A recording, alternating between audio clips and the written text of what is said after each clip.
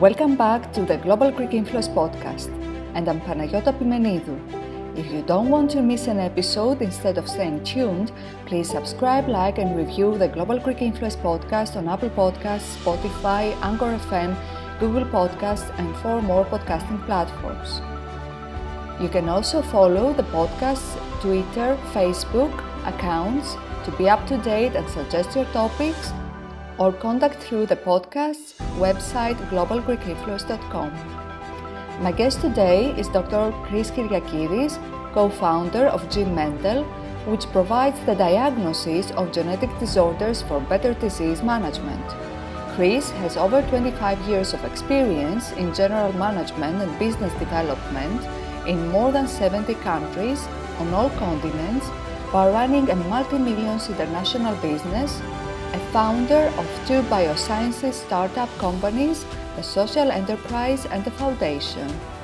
We will talk about catalytic innovation, giving solutions to social problems, rebranding companies, a sustainable impact on future generations, empowering potential talents, futuristic and collective leadership.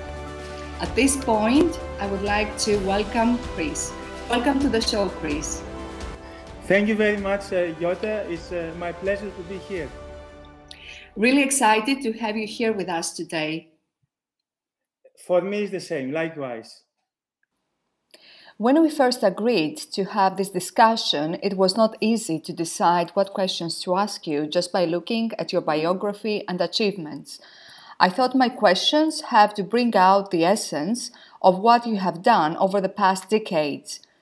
You have received your PhD at the Van Hove Institute for Molecular Science at the University of Amsterdam as a scientific researcher and lecturer by developing theory using machine learning and artificial intelligence techniques for solving a fundamental scientific problem in protein crystallography. You received 3 awards and 6 scholarships, including the EU Biotechnology Directorate Scholarships in 1990 and 1992, and the Young Scientist Award in 1991. You also published 1 book, co-authored 1 book, and published 16 articles in international scientific journals. What made you to choose the management and business development in L'Oréal, the pharmaceutical medical devices Novo Nordisk at all continents after a PhD in protein crystallography, and now to go back to delivering to the society scientific innovation as an outcome of synthesis research? Jota, first of all, thank you very much for this kind introduction.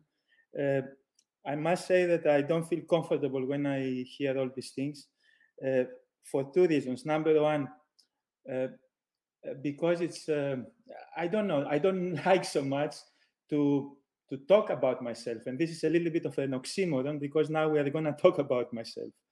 This one reason. The second reason is that my PhD and my research sounds so far distant in a way.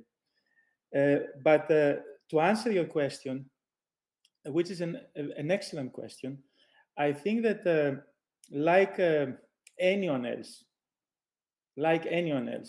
a lot of what I do and how I think has been shaped by my family and by my overall experiences in life.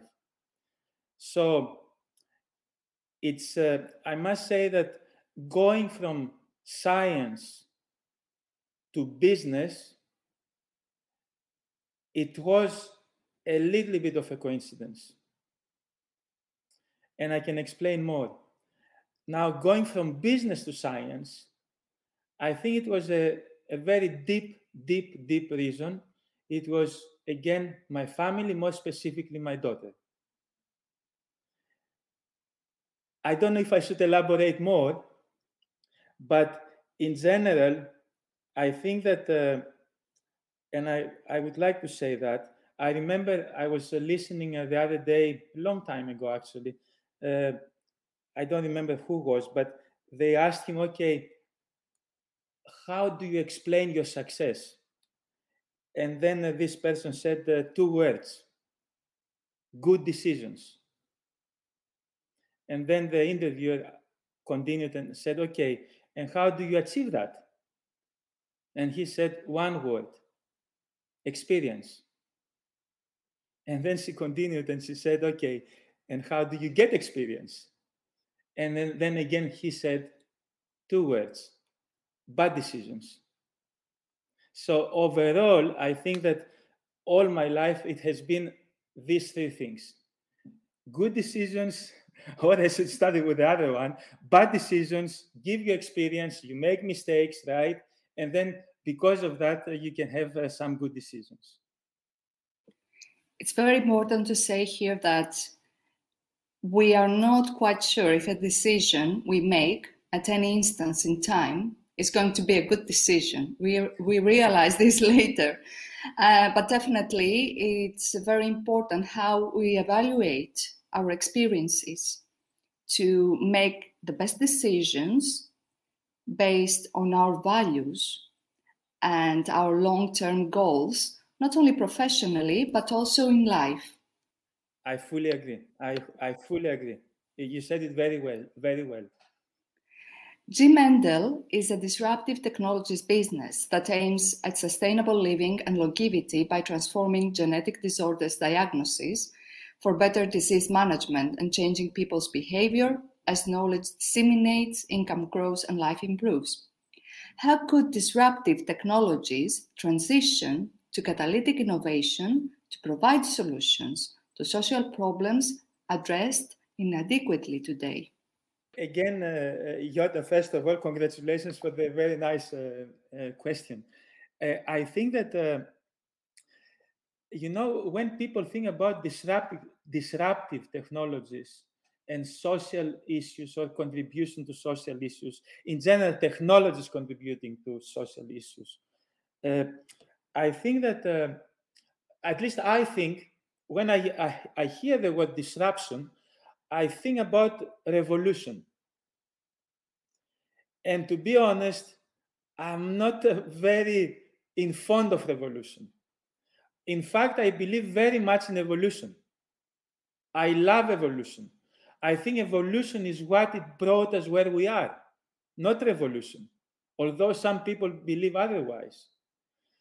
Having said that, I believe that, many people think about,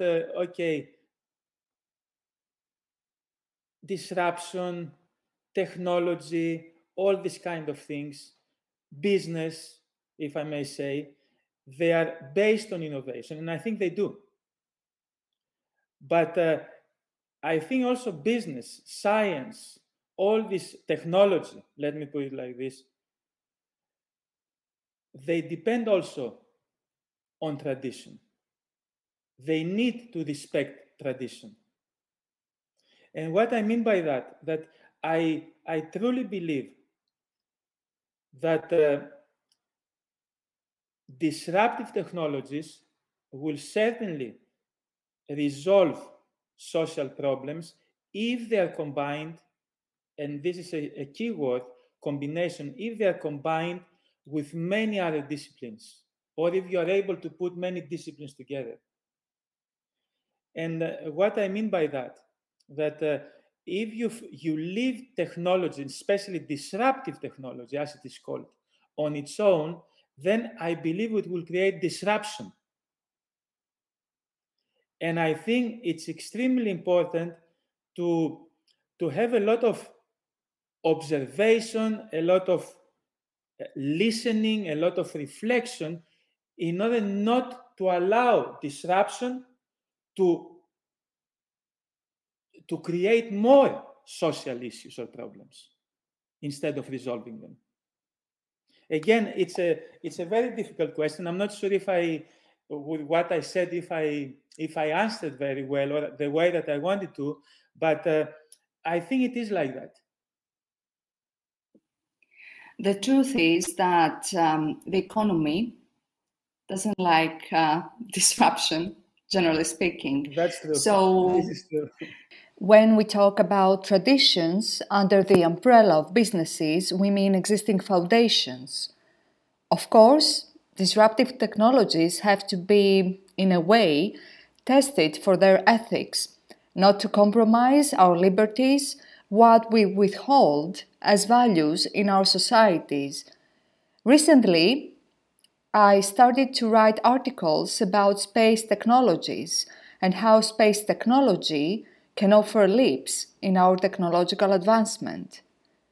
Definitely, space exploration is an area of activities which are not linked to current economy, and we see many of the technologies developed for space exploration finding applications in the society 20 or 30 years later.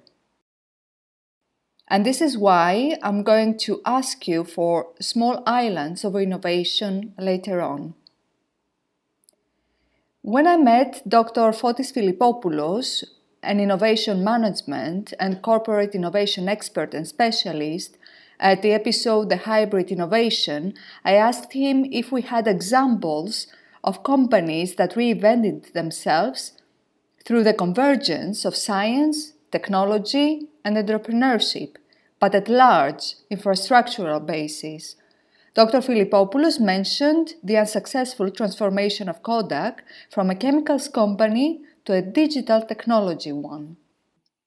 What obstacles did you have to overcome to transform an engineering company to a brand-driven company, as in the case of GN Hearing AS? This, again, a very nice question. And I like very much what you said, what Dr. Philippopoulos said. It is true, in fact. I think that to answer your question about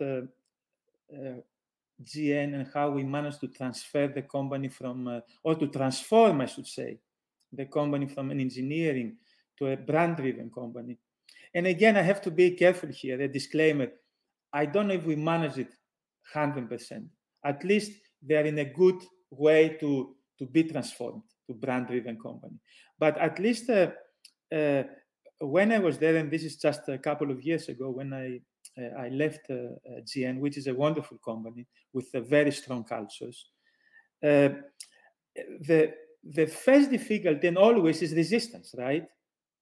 Always is resistance. I believe everybody, all humans, also maybe any living organism, likes change. But nobody likes the process to change. Because this is tedious, it creates issues, it creates a lot of fears, insecurities, etc., etc. So, to cut the long story short, this was one of the first challenges that me and my team encountered.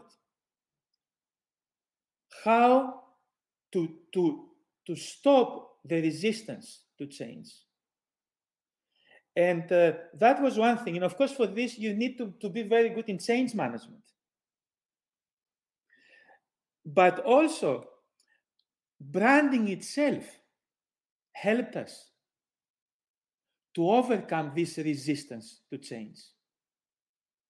Because many people, they don't know exactly the essence of branding. There is a lot of confusion. Branding is marketing, marketing is branding, advertising, this, that, all this kind of stuff. But I think that if I may describe branding in just a word or two, I think it describes only with this sentence: always show the magic before you show how it works, and not the other way around. And we have a tendency, especially in engineering companies, to do the other way around. First to show the features, first to show how it works, and then to show the magic. And I think this is wrong. Because basically, as you all of us know, our brains react to emotional stimulus, they say 5-6 times quicker than rational stimulus. Right? So that's why first we have to show the magic and then how it works. And in a sentence, I think branding is the art of helping your audience fall in love with whatever you want to achieve. and then provide them with all the information they need to justify their decision, right? So again, magic, and then how it works. So when actually, and we had a lot of discussion about all these things, workshops with engineers, with research and development, with commercial people, etc., etc. When people understood that, they embraced it. And when they embraced it, they start trusting branding. They start trusting marketing. I remember one of the first discussions that I had, one person from research and an engineer, one leader actually, one of the leaders of research and development, he said that, marketing is balloons and ice cream. And I said, well, probably marketing is not that. And branding certainly is not that. So again, I believe that as soon as people embraced that, they understood the essence of branding, the change was very easy. The resistance broke immediately. And then after that, it was just a matter of scientific process based on facts, based on a lot of market research, listening to people, observing situations, involving people. All these things made it a wonderful project. I think it was, again, I believe it was one of the most successful projects that I have done, but I believe also that the company, at least until at that time, had witnessed. And I repeat myself, it's not an easy thing. Still, it's a process. It's an evolution, as I said in the beginning.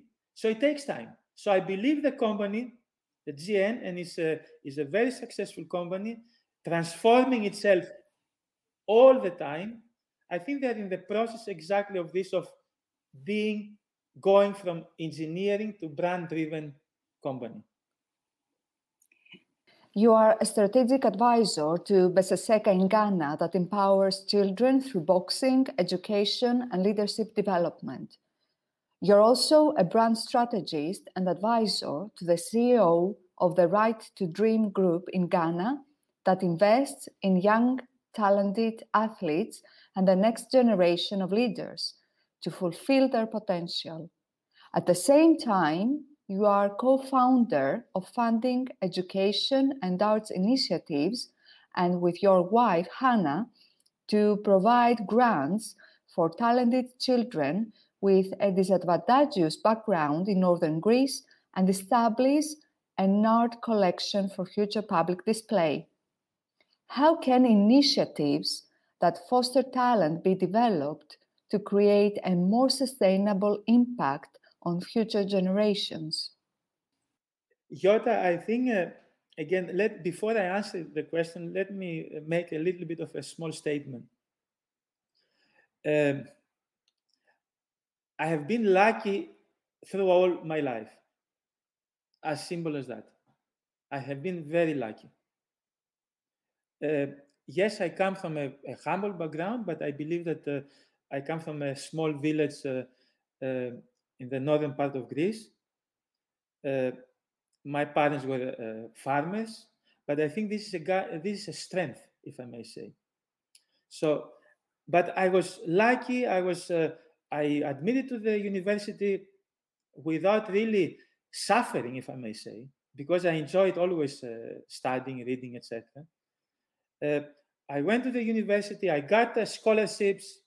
I did my PhD with a scholarship. I did my MBA with a scholarship. I didn't try hard also to find a job. I was lucky to have good jobs. I was lucky to travel the world. I was fortunate to live in 9 countries. I'm also even more fortunate to say that I have many countries in my heart. I was ready actually to say 3 countries, and then I stopped it because it's not only 3 countries. I was ready to say in my heart, it's not only Greece, because I come from there, but it's also Finland and Denmark, for many good reasons. But in a way, in my heart, it's all these 9 countries that I have been, lived, worked, got to know the culture, etc., etc. So what I'm trying to say is that all these things, this is a luck. And I'm very serious about this. It is a luck. So I'm right now in a stage in my life where I want to give back. I want to contribute as much as I can to other people to be as lucky as I was. Because you need this sparkle. You need someone a little bit to push you sometimes. Now, after this small introduction, let's say, or statement, to answer your question, I think you mentioned a few initiatives that they are really again in my heart. And I mentioned many times my heart, but I can tell you that I think, at least, and I hope this is not taken in a wrong way, that my heart is big. So it is able to fit, a lot of things, cultures, people, projects, etc., etc. So the projects that you mentioned, really, they are in my heart. And they are very demanding. But I will never give them up, never.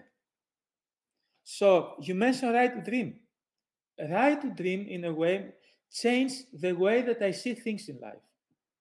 Again, as many other things, but because it's probably very recent that I was involved with Right to Dream, it's basically 2 years ago. But, and again, sorry that I give all these things. I will answer your question soon. But I think it's important to put the foundation for that.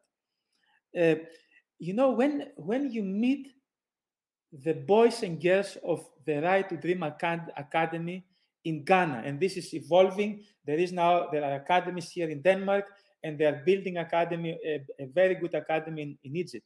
But when I first went to Ghana, and I lived with these boys and girls, I realized the importance of purpose. It's incredible. To be honest, many times they ask me, but can you describe it? I cannot describe it, how I felt and how this has completely changed, but it does. And then going forward, I had the fortune to be, at this moment, I'm a mentor of a few football players who are professional football players, talented individuals, let me put it like this. It's incredible how many things you can learn from a footballer who has a good education and has the right character. Incredible. In other words, and there it goes, the answer to your question. I think it's important, again, I mentioned earlier, synergies or synthesis of different things.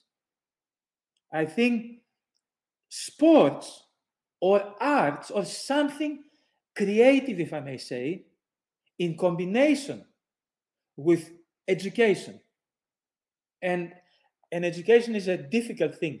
I hope we will have the opportunity to talk a little bit later about this. But again, creativity, sports, art, etc., in combination with education, and this in combination with character development, it gives you the best leaders, one step at a time. Again, evolution. So I think this is my answer, and I hope it is satisfactory. We definitely we are definitely going through a different period, a different era for humanity. I can see that more and more people in the business, in the academia, try to bring together different perspectives, different sectors' perspectives to enrich, promote, and evolve existing fields. Over a year ago, I had a discussion with Professor Emanuela Plakogiannaki, who investigates the synergies of the movement of Cubism with today's business, what we can learn from that. And this is why I'm a strong advocate of synthesis research, even in STEM research. I believe that we should seriously consider the individuality of young, talented people, even in the science, engineering, technology, and mathematics research, simply because they bring their own perspectives, their own talents, their individuality, to allow them to have the freedom to develop something beyond of what they're asked to. I fully agree. I fully agree. I could not agree more. Let me put it like this. The new generation expects flexibility, guidance, and development. Empowering young talents is not a weakness by considering that they might leave their job within 2 years. Such a notion is not a lack of commitment, rather than expansion and swiftness that our times demand. How could businesses invest in empowering young talents by overcoming their fear of their new members leaving their jobs after a few years? You know, again, it's you mentioned two interesting words: fear, which is an extremely important word, and I should say not fear. I should say fearless is the right, very important word. So you mentioned the word fear, and you mentioned the word leave, their jobs or whatever. I think that it's not a bad thing to leave. Again, it's change. I think again, embracing change. It's good. We have to do our utmost as leaders in a company, whatever. And I'm very serious about this. We have to do our utmost to help people live. And how you do that?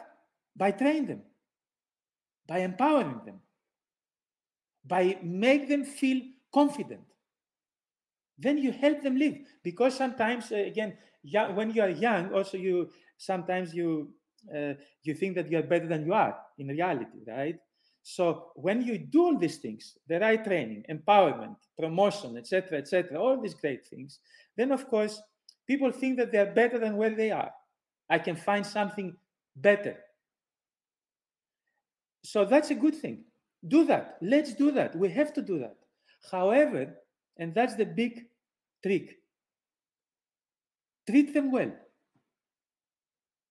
Treat them well. Train them, but treat them well. When you treat them well, and when I say well, extraordinary, then they don't want to leave. And I think this is again the key. Train them, treat them.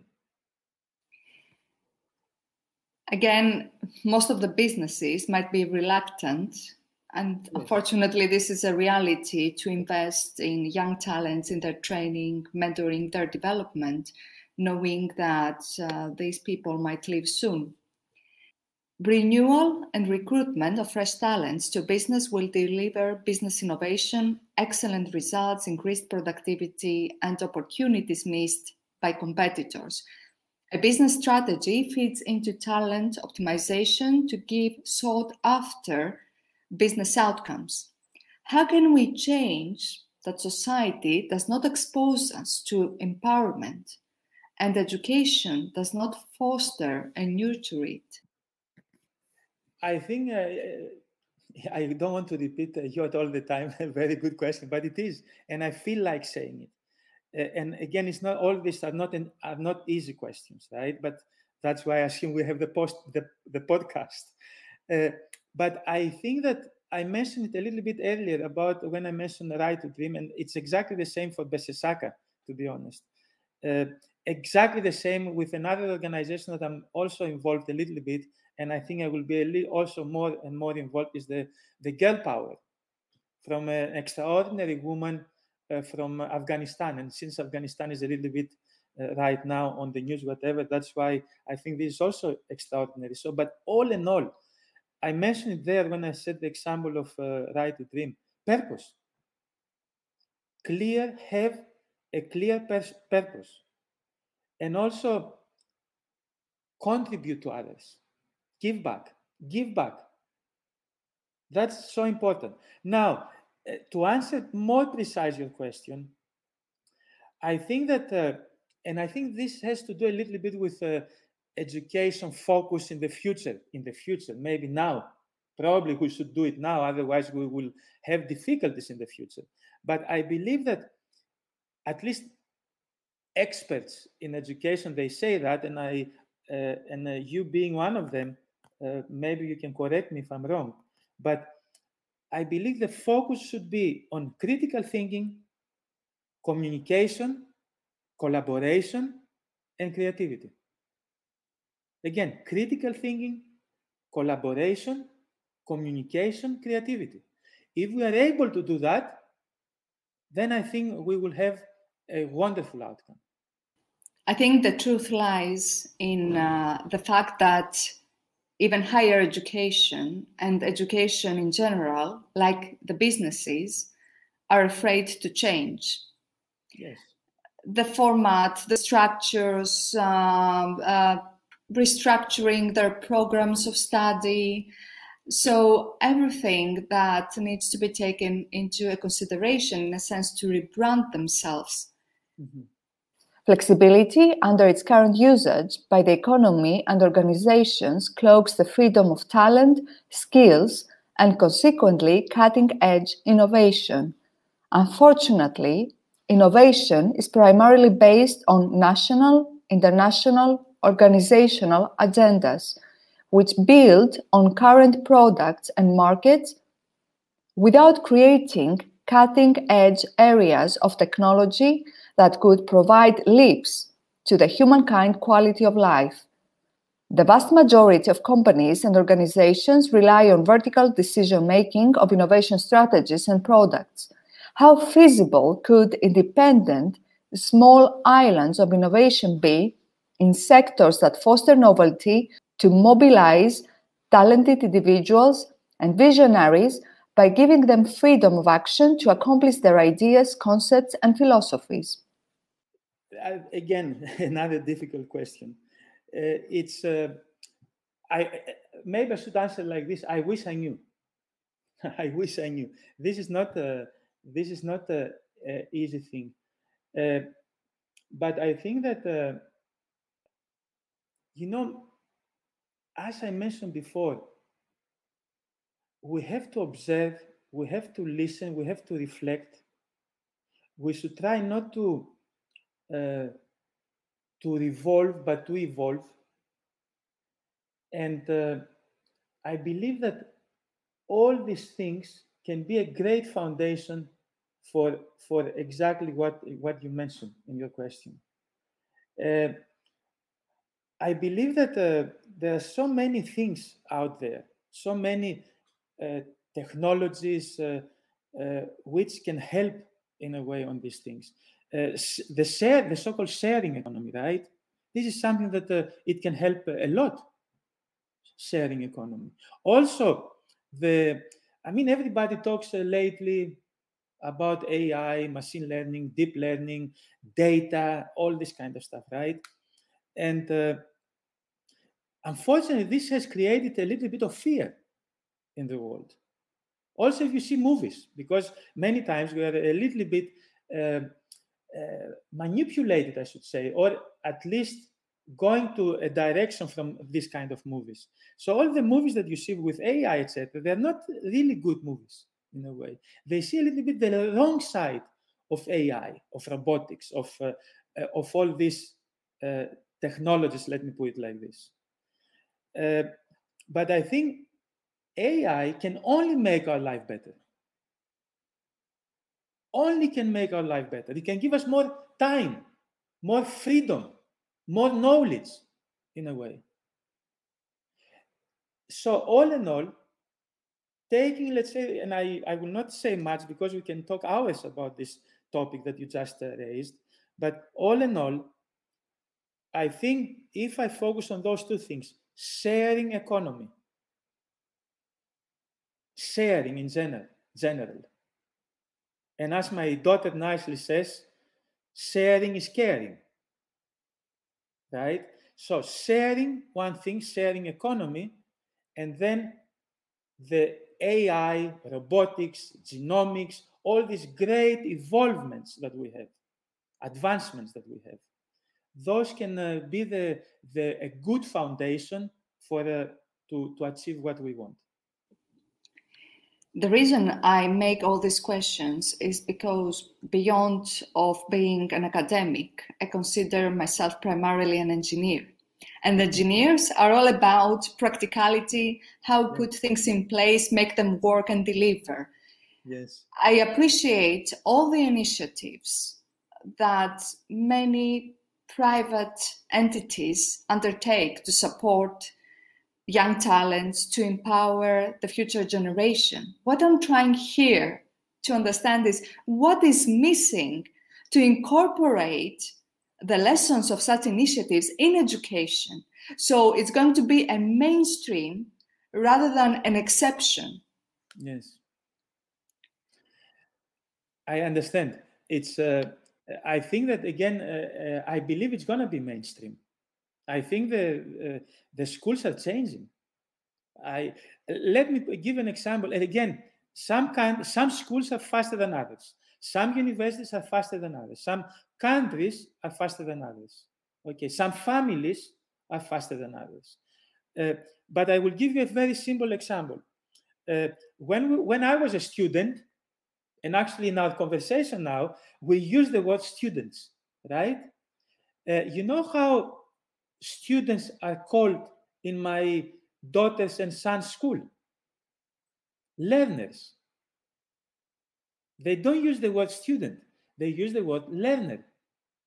And I think even this small thing, it's so important.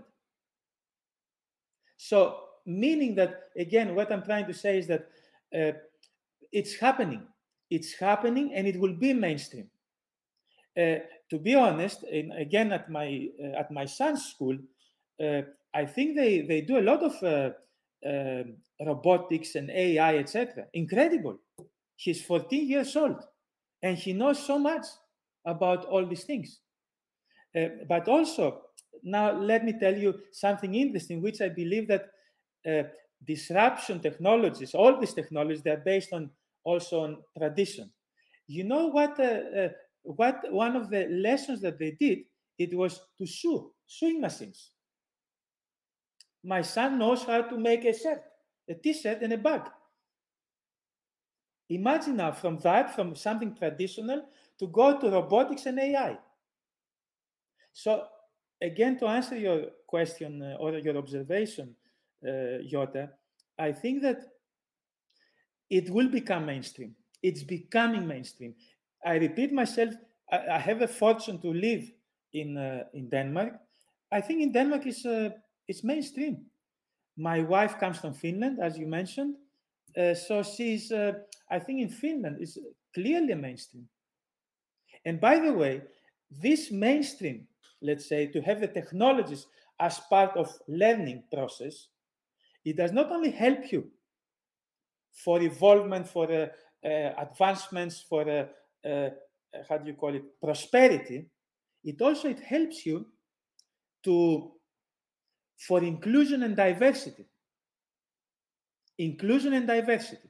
And again, if I talk about Finland, because obviously we go there very often, when you go to a school, it's incredible. You don't, first of all, the perception of school for me coming from this is so different. And then the first time that I went to a school, and it was a school for people with special needs. I'm not exaggerating, Jota. I thought I was in a 5-star hotel. I'm not exaggerating. It was incredible. Not only the place and the equipment, but also the teachers. They were small philosophers. So, meaning that all these things, again, technology, making it mainstream, as well as the inclusion and the diversity in our education, I think it's happening in a few countries, and hopefully it will happen soon in all countries. Well, my following question, since we talk and we've already talked and discussed about empowering the young generation, yes, is about future leaders. Crucial to promoting and developing a new talent is not only a matter of releasing an individual's potential, but also that of effective, inclusive, diversified, and futuristic leadership. How would you or one develop future leaders? I believe that we talked a little bit about this. All the things that I told you about the focus on these four elements of education, focusing on purpose and contribution. Do not think about me, individual. All these things, I think, it is something that we need to use for the future leaders, if I may say. Here, I want to mention also something else, that I believe that maybe our generation, certainly our parents' generation, they focused a lot on individualism.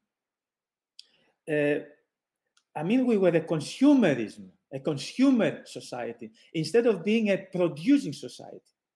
And when I say producing, I mean products not only tangible, but also mainly intangible, right? So I think, again, it was the previous generation, probably us as well, very much consumer society.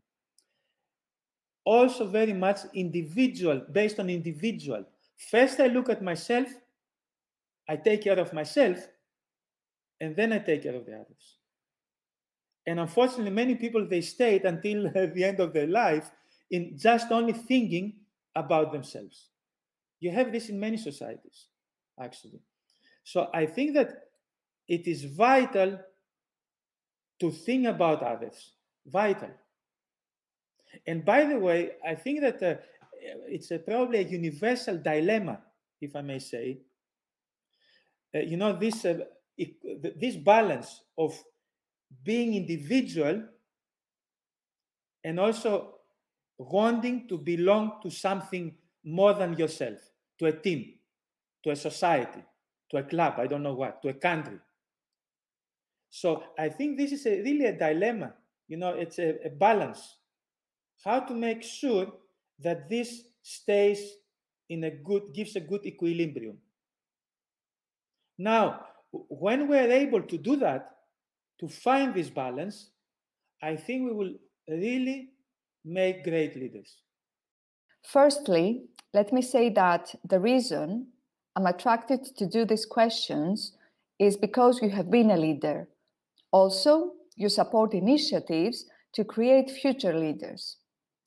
So I wanted your perspective on how to develop future leaders. What you mentioned is absolutely true. The future leader needs to take into consideration the people around him or her, also what the impact their leadership is going to have to the society. I think the problem you mentioned about past generations focused on individuality was the education system itself. It was all about personal, individual performance. So students, not learners, even in primary school, were focused on how well they would perform. They were never shown that what you do, what you learn, is not only for your personal development, but how this personal development could impact not only what you choose to do in the future in your adult life, or even before becoming an adult. So all these things are definitely coming from education. They're definitely promoted by the business environment, by a professional environment. So in the past, it was all about the leader. It was not about the team, because the leader made the decisions and everybody else had to follow. It wasn't just a matter of the team not having an opinion, but a team, in order to believe in something, that same team has also to make a contribution towards final decisions. Otherwise, they're not going to believe in them. They will not do it with their whole heart. if we want not to become romantic, but still a little bit humane. Yes. Well, we are close to the end of our discussion, Chris. So just one final question before finishing our fantastic discussion. In what ways is collective leadership dependent on teams building? It's another nice question. And again, you mentioned it a little bit, and also I mentioned it a little bit earlier about this. Very much. I think that, first of all, leadership is something collective, in my view at least, in my view. You mentioned the example of authoritative leadership, let's call it like this, right? And you have it in many aspects. Authoritative leadership. Authoritative leadership, which it used to happen a lot, now it still happens. Authoritative leadership is something I think that brings good things, but just for the short time, for a short period, in a way. If you want to have a lasting effect, you need to base it on a collective leadership. You need to listen to people. You need to observe the people. You need to do it for them. They have to believe you, in a way. Otherwise, it will happen what we said one of the previous questions, that just people will not stay with you. They will take what they need and they will go. You will not inspire them. Now, what is the difficulty, in a way, with authoritative leadership? People, as I said, they follow you until they have enough they are well equipped to go. With collective leadership, I think, they stay with you. They believe this is part of you. But the difference is that the authoritative leadership is the easy, wrong way. Easy, wrong way. Collective leadership is the difficult, right way. It takes time, so much time. And also I can tell you an experience from me, from my own experience, that I believe I'm not authoritative, although sometimes I appear. But I remember once we received an email to leaders, whatever, VPs, whatever we were at that time, from someone from, I think it was from Saudi Arabia. And he said, "Dear Mr. X and Chris." So in other words, he called the other person, and we were on the same level, right? The other person, he called him Mr. X, and he called me Chris. And I felt so nice. Because in a way, when someone calls you Chris instead of Mr. X, means that does not feel the authority.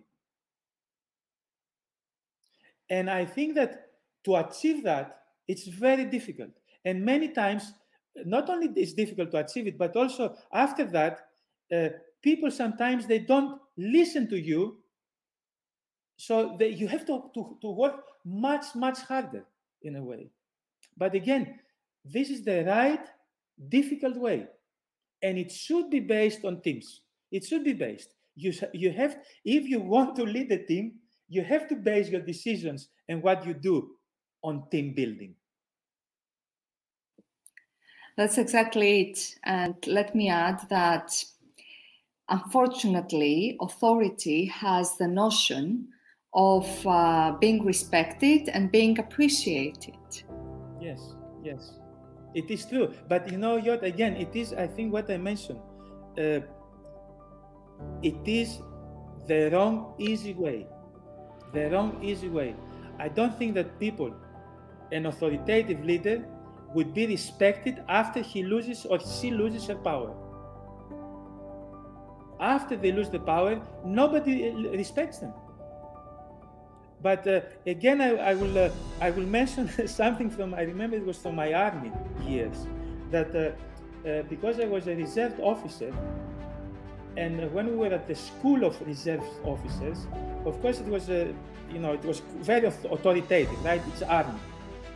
So I remember many years later, one guy comes to me and says, Chris, or Christo, as it's my name in Greek, right?